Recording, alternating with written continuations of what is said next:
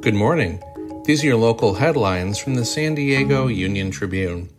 I'm David Clary, and today is Monday, August 14th.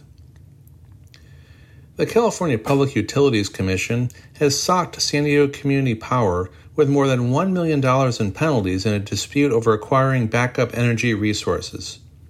The Commission faulted the recently formed Community Choice Energy Program in 3 separate instances and issued fines.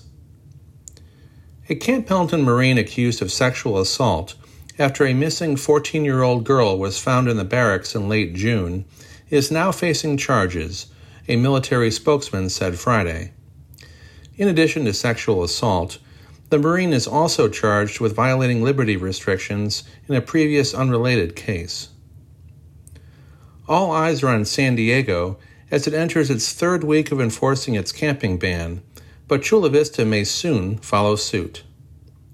The City Council unanimously agreed last week to use homeless encampment policies adopted by other cities in the region as a guide as it drafts its own ordinance.